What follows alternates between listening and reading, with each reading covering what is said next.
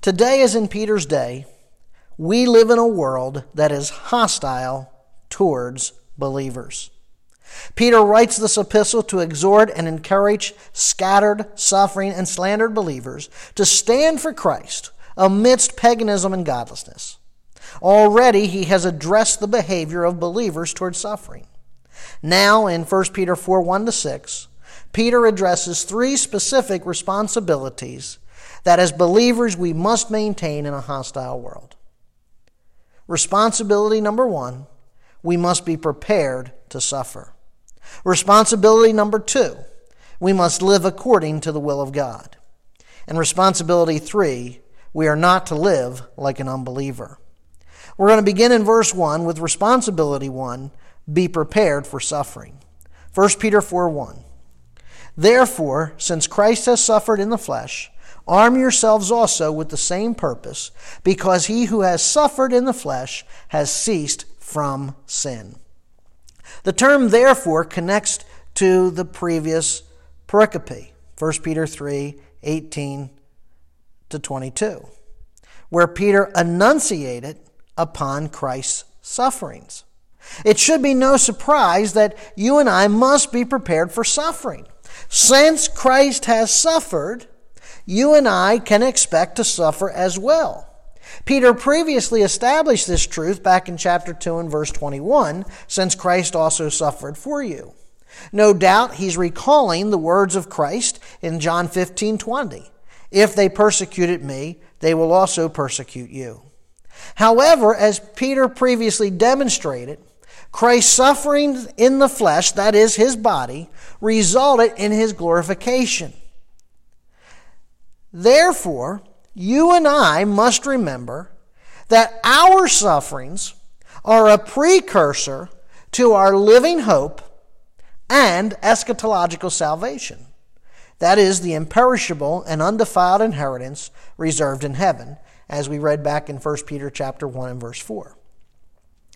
The verb arm is a command and means to be prepared or equipped. Arm yourselves also with the same purpose. It is a military term that depicts the Christian life to that of a soldier. Romans chapter 13 and verse 12. The night is almost gone, the day is near. Therefore, let us lay aside the deeds of darkness and put on the armor of light. 2 Corinthians 6:7. In the word of truth and the power of God by the weapons of righteousness for the right hand and the left. 2 Corinthians 10:4.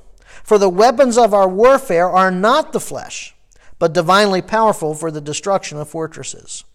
Ephesians 6:11-13. Put on the full armor of God, so that you will be able to stand firm against the schemes of the devil. For our struggle is not against flesh and blood, but against the rulers, against the powers, against the world forces of this darkness, against the spiritual forces of wickedness in heavenly places. Therefore, take up the full armor of God, so that you will be able to resist in the evil day, and having done everything, to stand firm. A soldier's life requires discipline and determination. As soldiers, you and I are to equip ourselves through discipline and determination for suffering. That which we are to arm ourselves with is that same purpose. The term purpose refers to an attitude or way of thinking. That means we are to equip ourselves with the same thinking or attitude as Christ. And the thinking of Christ is demonstrated in a willingness to suffer for the sake of righteousness. Having the same attitude as Christ does not mean that you and I are to deliberately seek martyrdom. As Peter explained in 1 Peter 3:15, sanctify Christ as Lord in your hearts. When Christ controls your inner person, you are going to exhibit his same attitude when facing suffering. He humbled himself by becoming obedient. Instead of fighting for his rights, instead of defending himself, Christ surrendered to the suffering.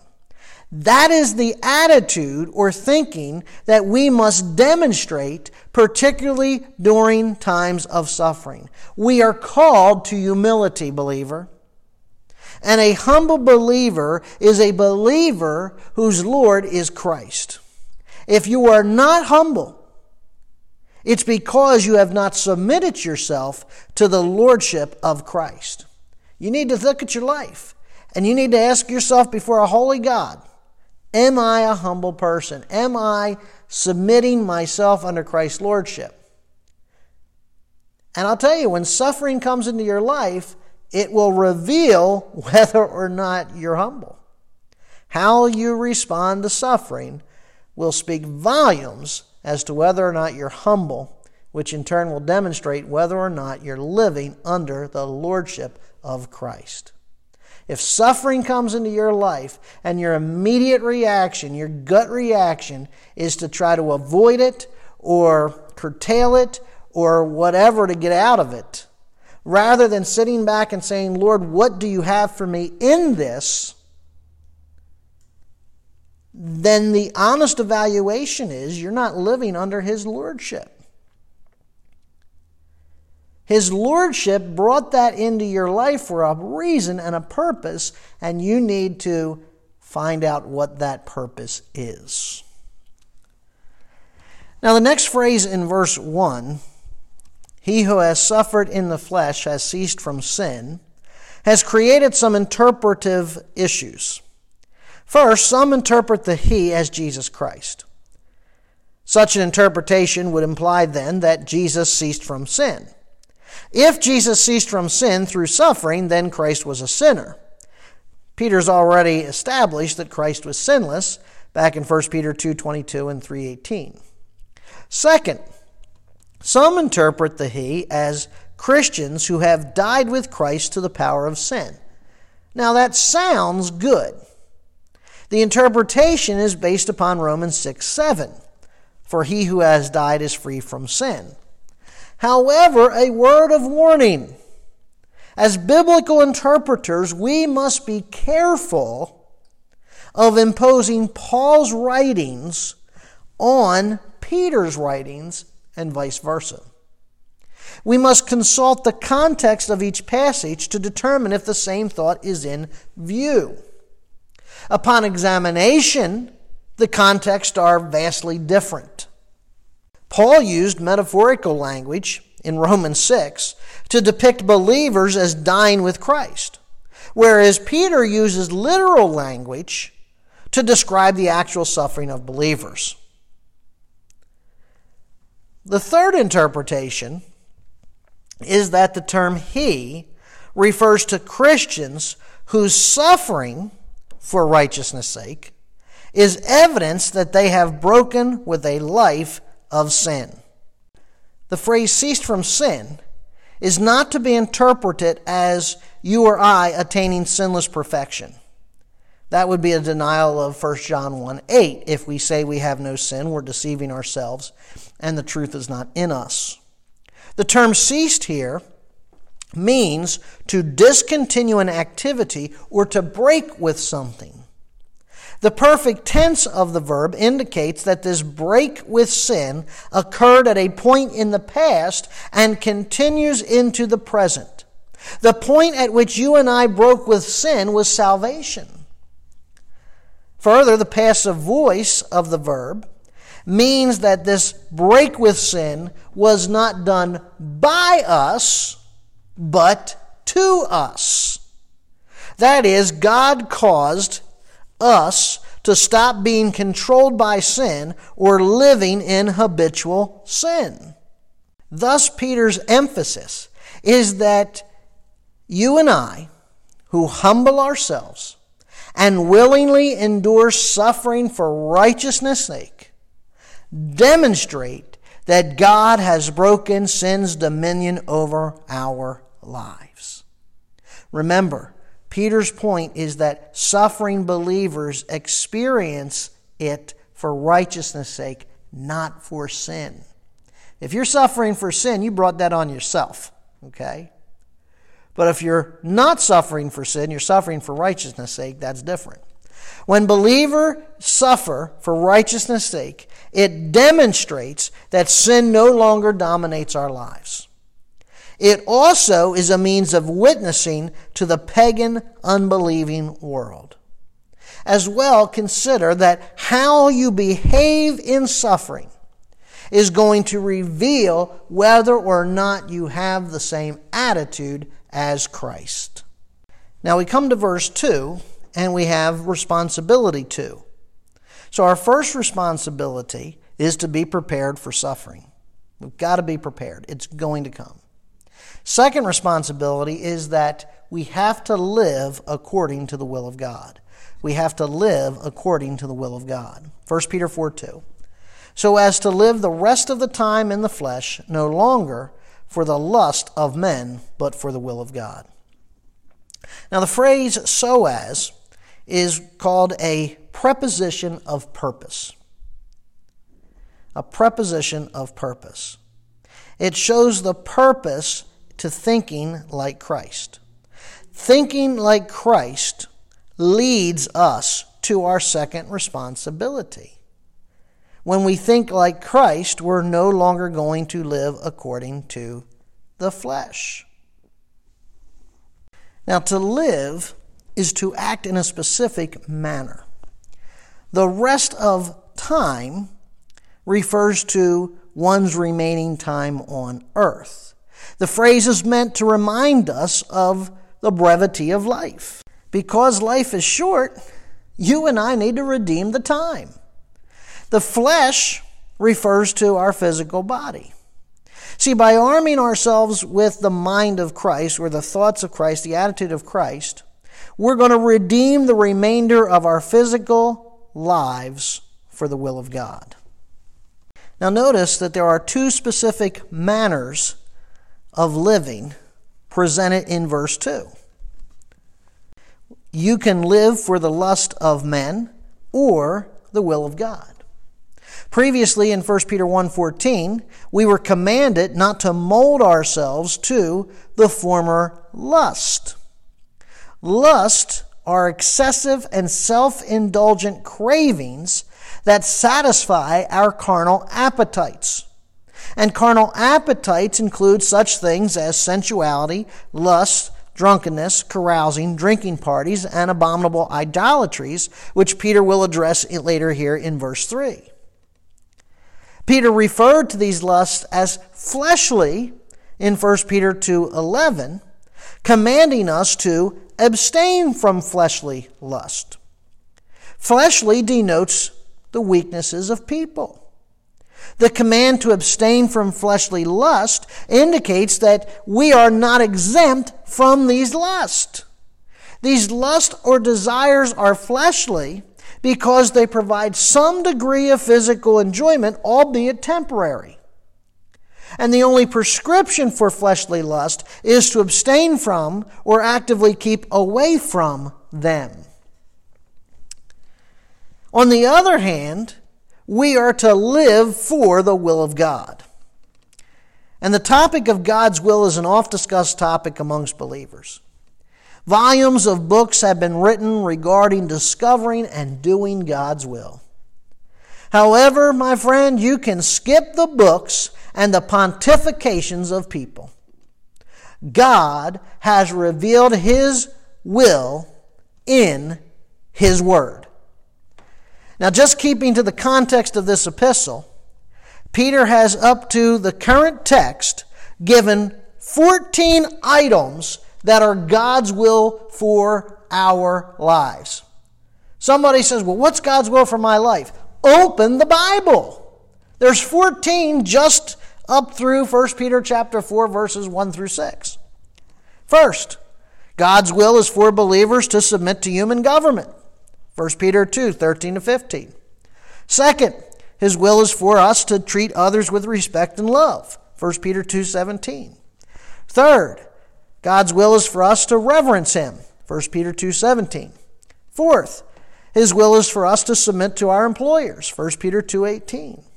Fifth, God's will is for believing husbands and wives to submit to one another. 1 Peter 3, 1 to 7.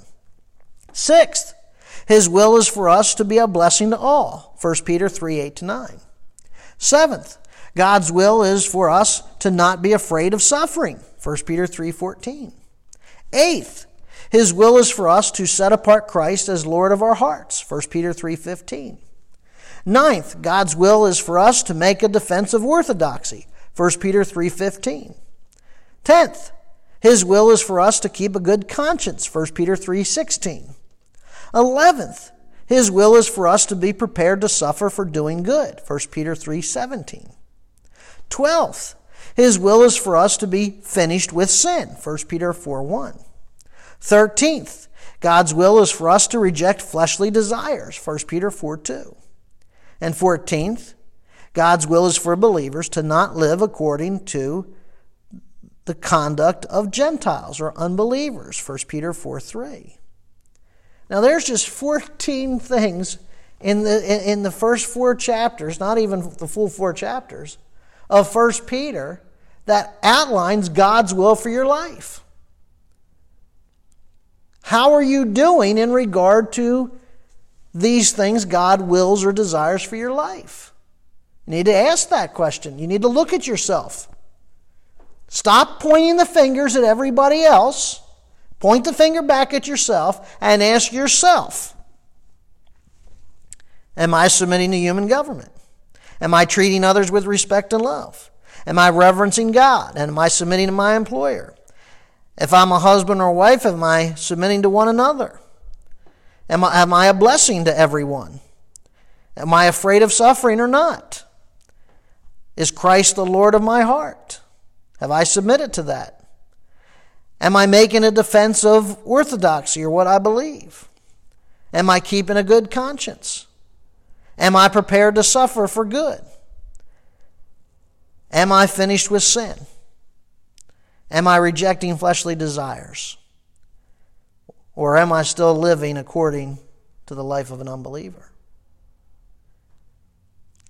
You don't need books to tell you how to discern God's will.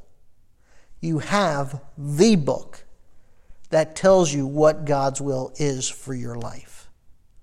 And if we would simply open the Bible and from page to page, cover to cover, go through and discover everything that God wills for us, then when it comes to other issues, we're not going to question what God's will is in those areas because we're already going to know, well, this is what God says here, and this is what God has said here, and this is what God has said here.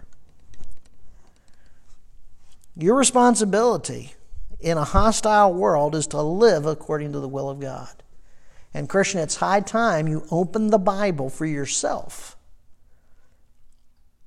From the parts you like to the parts that you don't like, to discover what God's will is for your life. Well, Pastor, can't you tell me what God's will is for my life?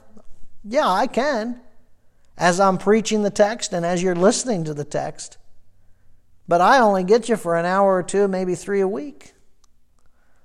How about all the other time that you're on your own?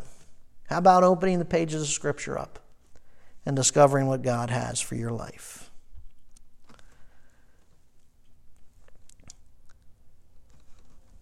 Doing the will of God will lead you to your third responsibility, to not live like an unbeliever. Sadly, there's a lot of believers, quote unquote, living just that way. Living like unbelievers. You can't tell the difference if they're a believer or not. And yet, that's our responsibility, to not live like an unbeliever. Verse 3. For the time already past is sufficient for you to have carried out the desire of the Gentiles, having pursued a course of sensuality, lust, drunkenness, carousing, drinking parties, and abominable idolatries. In all this they are surprised that you do not run with them into the same excesses of dissipation, and they malign you. But they will give an account to him who is ready to judge the living and the dead. For the gospel has for this purpose been preached, even to those who are dead, that though they are judged in the flesh as men, they may live in the Spirit according to the will of God. 1 Peter 4, 3-6.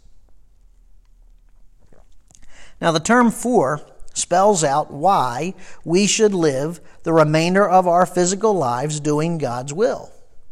The time already passed. That's our life before Christ. Before salvation, you and I carried out the desires of the Gentiles. Now, the word "carried out" means to perform something wholly and thoroughly. The desires denotes someone's course of action or conduct.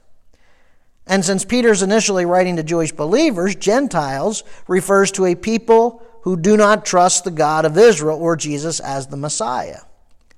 Thus, to carry out the Gentiles' desires indicates that believers were wholly and thoroughly conducting themselves as unbelievers before salvation.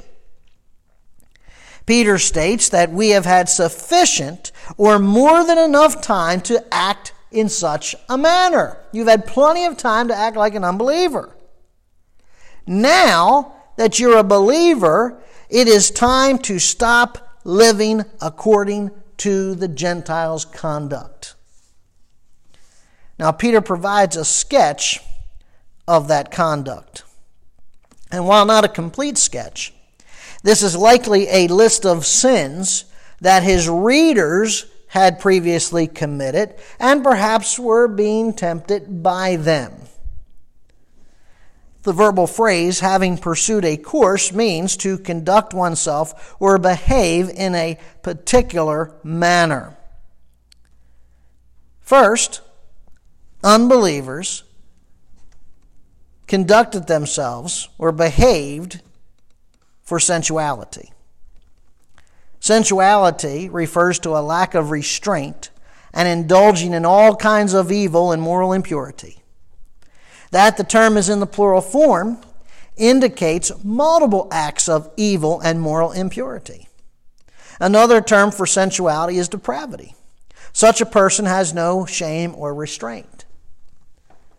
So the way or the way of an unbeliever is the way of sensuality. They commit moral impurities, evils. They have no shame, no restraint. Second, unbelievers live for lust. Lust are excessive and self-indulgent cravings that satisfy one's carnal appetites. In the New Testament, the term is almost always refers to a bad sense of evil desires. As well, the term describes passions that displace one's proper affections for God. And friend, when you give in to your lust, you lose all control over your lust. You don't control your lust controls you. Third, unbelievers live for drunkenness.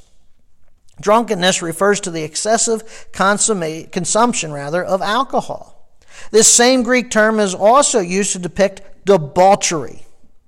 Thus, the term drunkenness can be applied to any activity in which one abandons all restraints in order to pursue pleasures.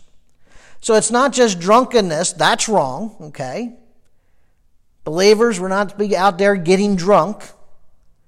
But it includes any type of activity in which we would abandon all restraints in order to pursue the pleasure. Listen, it doesn't have to just be alcohol. It can include any number of activities. If you'll abandon all restraint to pursue pleasure of that activity, that falls under drunkenness.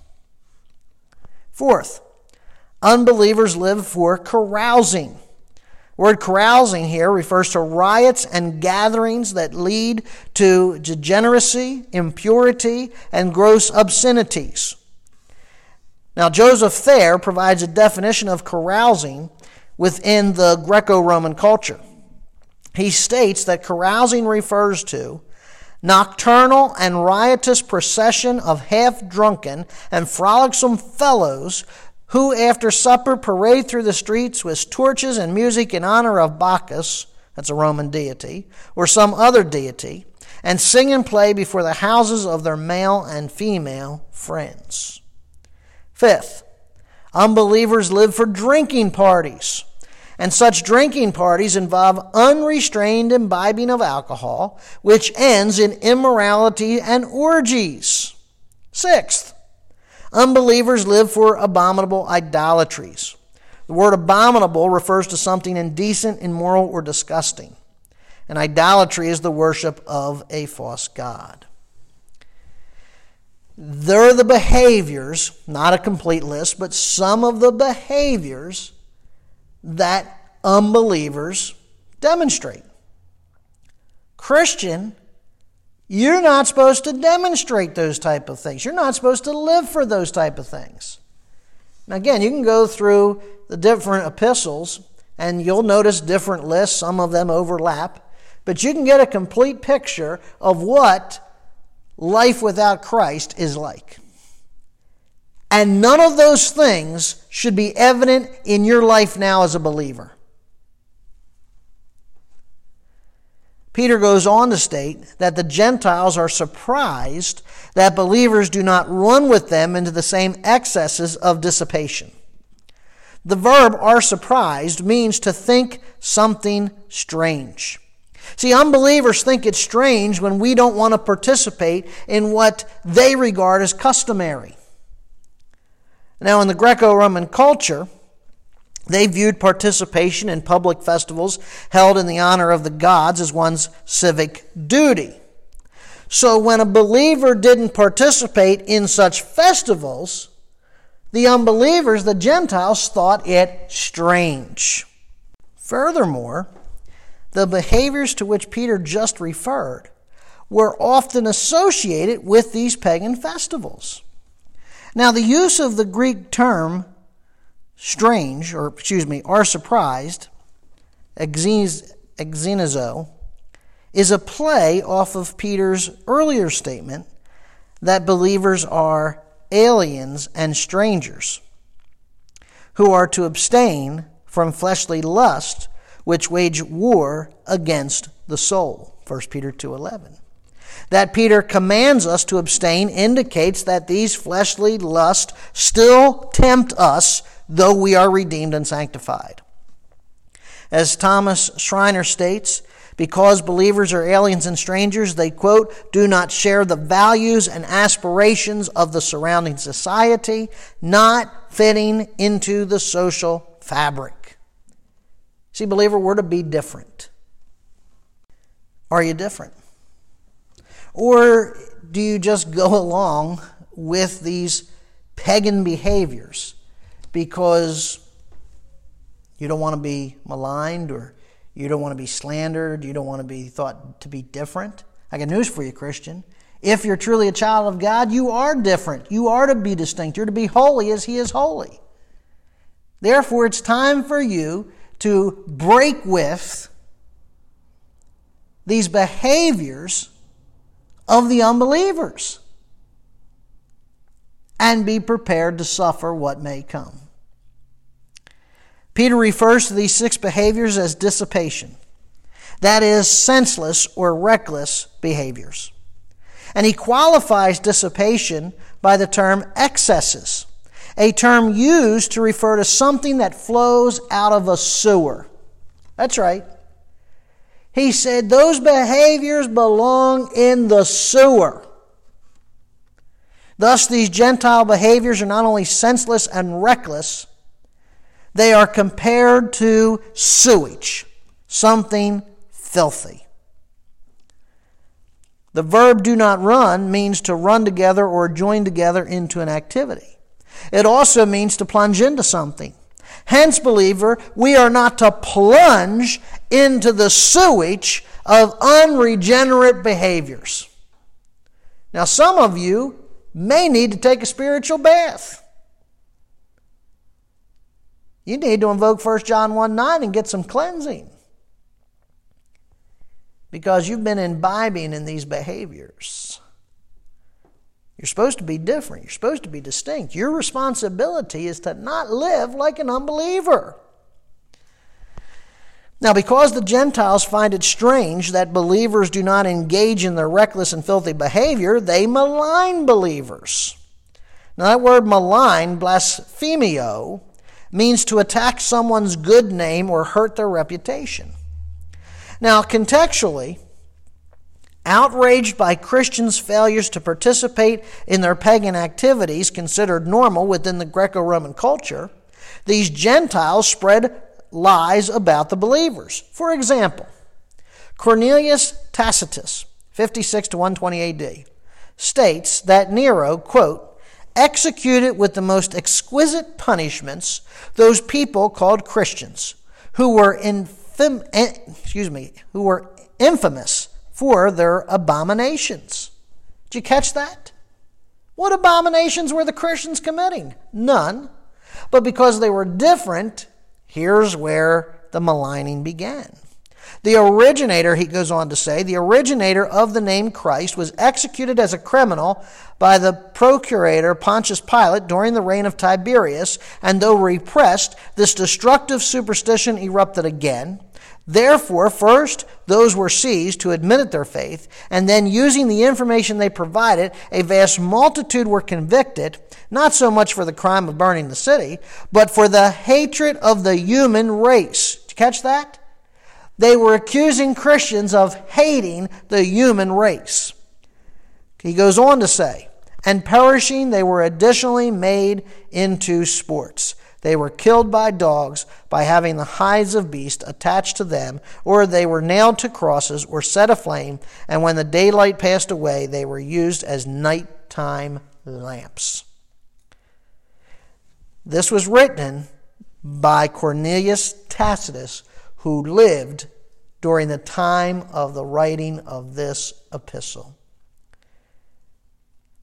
Now, I got to be honest. No one here in the United States of America has suffered to that degree. There are people in other parts of the world, other Christians, who have suffered to that degree. So, the little bit of suffering that we're experiencing ought to roll off our back. The little bit of suffering that we're experiencing shouldn't cause us to shudder and fall apart. We're standing on the shoulders of men and women who suffered far worse than we did. And yet, we're prepared to suffer, continued to submit to the will of God, and continued to refuse to live like an unbeliever. Such were the sufferings and slander which Peter's readers endured. Now, we can take comfort in knowing that these Gentiles do not malign us with impunity. Peter states that they will give an account to him who is ready to judge the living and the dead. Peter reminds us of this judgment against unbelievers, not to encourage vindictiveness on our part. Instead, he does so to assure us that God will vindicate our perseverance through the slandering and suffering. That phrase, will give an account, is judicial language. And the living and the dead was a proverbial saying common amongst early Christians. Peter used this proverb in his sermon preached at Cornelius' house, Acts 10:42. And he ordered us to preach to the people and solemnly to testify that this is the one who has been appointed by God as judge of the living and the dead. As well, Paul invokes the same proverb in his epistles, Romans 14:9. For to this end Christ died and lived again, that he might be Lord both of the dead and of the living. 2 Timothy 4:1, I solemnly charge you in the presence of God and of Christ Jesus, who is to judge the living and the dead. Now, this proverb conveys the idea that all people, regardless of their current status, will be judged either by Christ or his Father. Peter previously introduced God the Father as the judge in 1 Peter 1:17 and 2:23. Now, Christ is going to judge all believers at the rapture, 2 Corinthians 5:10. For we must all appear before the judgment seat of Christ, so that each one may be recompensed for his deeds in the body, according to what he has done, whether good or bad. Christ will judge all people at his return when he separates believers into his kingdom and unbelievers into hell. Matthew 25:31 to 34 and 41. But when the Son of Man comes in his glory and all the angels with him, then he will sit on his glorious throne. All the nations will be gathered before him, and he will separate them from one another. As the shepherd separates the sheep from the goats, He will put the sheep on his right and the goats on the left. Then the king will say to those on his right, Come, you who are blessed of my Father, inherit the kingdom prepared for you from the foundation of the world. Then he will also say to those on his left, Depart from me, accursed ones, into the eternal fire, which has been prepared for the devil and his angels. God the Father will judge all unbelievers at the great white throne. Revelation 20:11-15. Then I saw a great white throne, and him who sat upon it, from whose presence earth and heaven fled away, and no place was found for them. And I saw the dead and the great and the small standing before the throne, and the books were opened. And another book was opened, which is the book of life. And the dead were judged from the things which were written in the books, according to their deeds. And the sea gave up the dead which were in it, and death and Hades gave up the dead which were in them. And they were judged, every one of them according to their deeds. Then death and Hades were thrown into the lake of fire. This is the second death, the lake of fire. And if anyone's name was not found written in this book of life, he was thrown into the lake of fire. See, Peter's point in verse 5 is that these unbelievers, enjoying the favors and privileges of the Greco-Roman paganism, will one day stand in God's courtroom and be judged by him. Now, verse 6 presents another interpretive difficulty. What is meant by the gospel has for this purpose been preached even to those who are dead? The phrase for this purpose points ahead to the end of verse 6 to elucidate the reason for preaching to the dead. Now, to interpret his statement, we must understand the meaning of the term dead. Some interpret the dead to refer to those who are spiritually dead.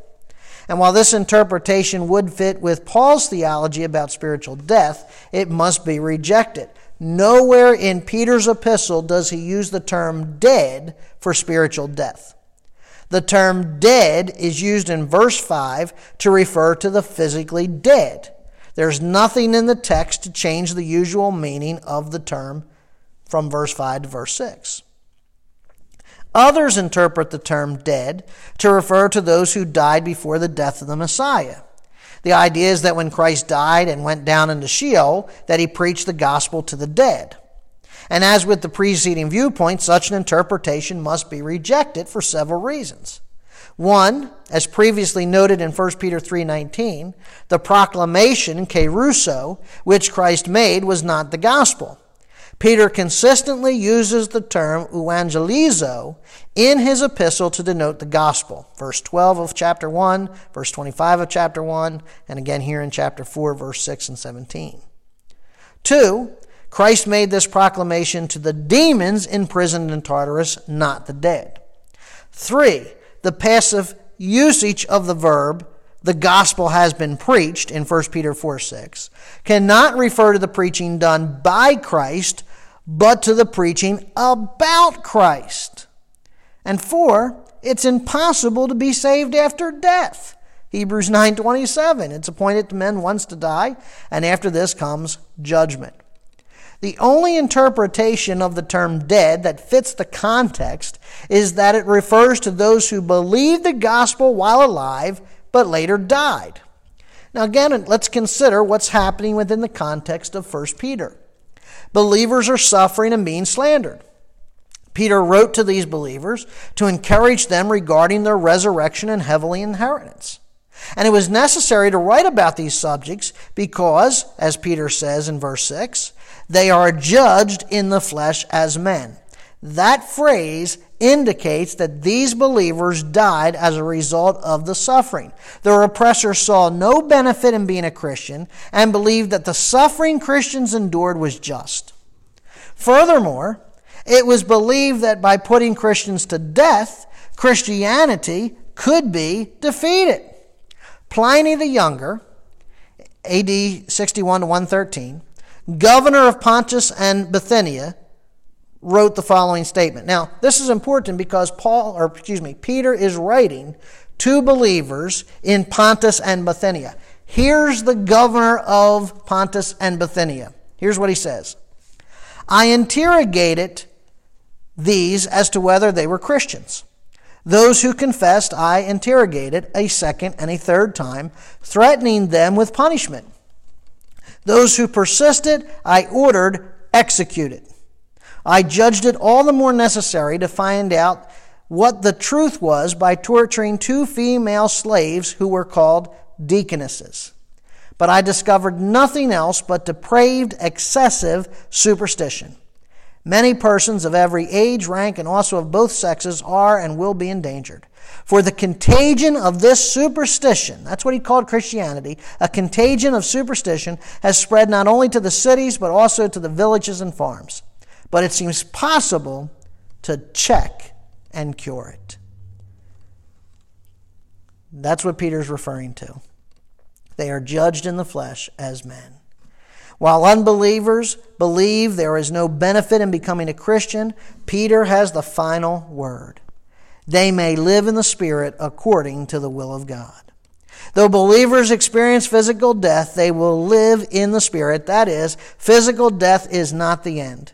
God willed that the believer's soul and spirit live on in heaven, awaiting the resurrection of their new physical bodies. Ecclesiastes 12:7. Then the dust will return to the earth as it was, and the spirit will return to God who gave it. 1 Corinthians 15:54. When this perishable will have put on the imperishable, and this mortal will have put on immortality, then will come about the saying that is written, death is swallowed up in victory. And such a truth is an encouragement to continue enduring the slandering and suffering. Now, Peter's final statements in verse 6 drew from the Wisdom of Solomon, chapter 3, 1-6. His reference to the Wisdom of Solomon does not make it inspired by God. However, it was a well-known text amongst Jewish believers and provides insight into what the early Christians believed. The text states this, "But the souls of the righteous are in the hand of God, and there shall no torment touch them. In the sight of the unwise they seem to die, and their departure is taken for misery. And their going from us is to be utter destruction, but they are in peace. For though they be punished in the sight of men, yet it is their hope full of immortality. And having been a little chastised, they shall be greatly rewarded. For God proved them and found them worthy for himself. As gold in the furnace hath he tried them, and received them as a burnt offering." There are 3 parallels between 1 Peter 4:6 and Wisdom of Solomon 3, 1-6. 1, the unwise or unbelievers view the death of the righteous as a punishment. 2, the present sufferings of the righteous are temporary. And 3, the righteous have a future hope and immortality. Friends, in a day when suffering and slander are increasing, you and I must maintain our responsibilities in a hostile world. First, we need to be prepared to suffer. We need to think the same way about suffering as Christ did. Don't try to avoid it. Humbly embrace it and use it as a witness to the lost. Second, we need to live according to the will of God. We have spent enough time living according to the desires of our flesh. Whatever time we have left on planet Earth, we must live it seeking to know and do God's will. And finally, we must not live like an unbeliever. We have been set apart by God and called to be holy as he is holy. That means we must be different from unbelievers. We must stop engaging in those behaviors associated with unbelief. And as well believer, you would do well to remember that slander and suffering may come when we live differently. However, you do not need despair. God will execute judgment on behalf of his people. Let's pray. Father, I thank you for this text, even with its interpretive difficulties. Because, Father, it is a text of encouragement. We don't suffer for nothing. We're not slandered for nothing. Father, you have a plan and a purpose in it. And Father, I pray that when suffering does come, when slander does come our way, that, Father, we might embrace it humbly. That in turn, it would remind us that if we're suffering for righteousness' sake, that sin no longer controls us, but also that we can use it as a witness to a lost and dying world, that they might see us and be curious as to what makes us different. Father, I pray that we would redeem the time, that whatever time we have left, that we would live it pursuing your will. Father, I thank you that you've revealed your will to us. We don't have to buy books and spend money trying to track down what it is. It's right here in your word. I thank you for that. And Father, I ask and pray that you might help us to no longer live like unbelievers. Father, that we would no longer identify with the lifestyles that they lived, but Father, we would walk in the newness of life. Yes, Father, we'll be different. Yes, Father, we know that suffering and slander might come. But Father, we can rest in being different, knowing that even if it cost us everything, Father, those who cause our suffering and slander, you will judge at that great white throne. Father, I thank and praise you to know that you're not ignoring us, but Father, you're compiling all this information and are going to use it in that great and final day. So, Father, help us to be faithful. Help us to do these three responsibilities while living in a hostile world. We pray in your Son's name. Amen.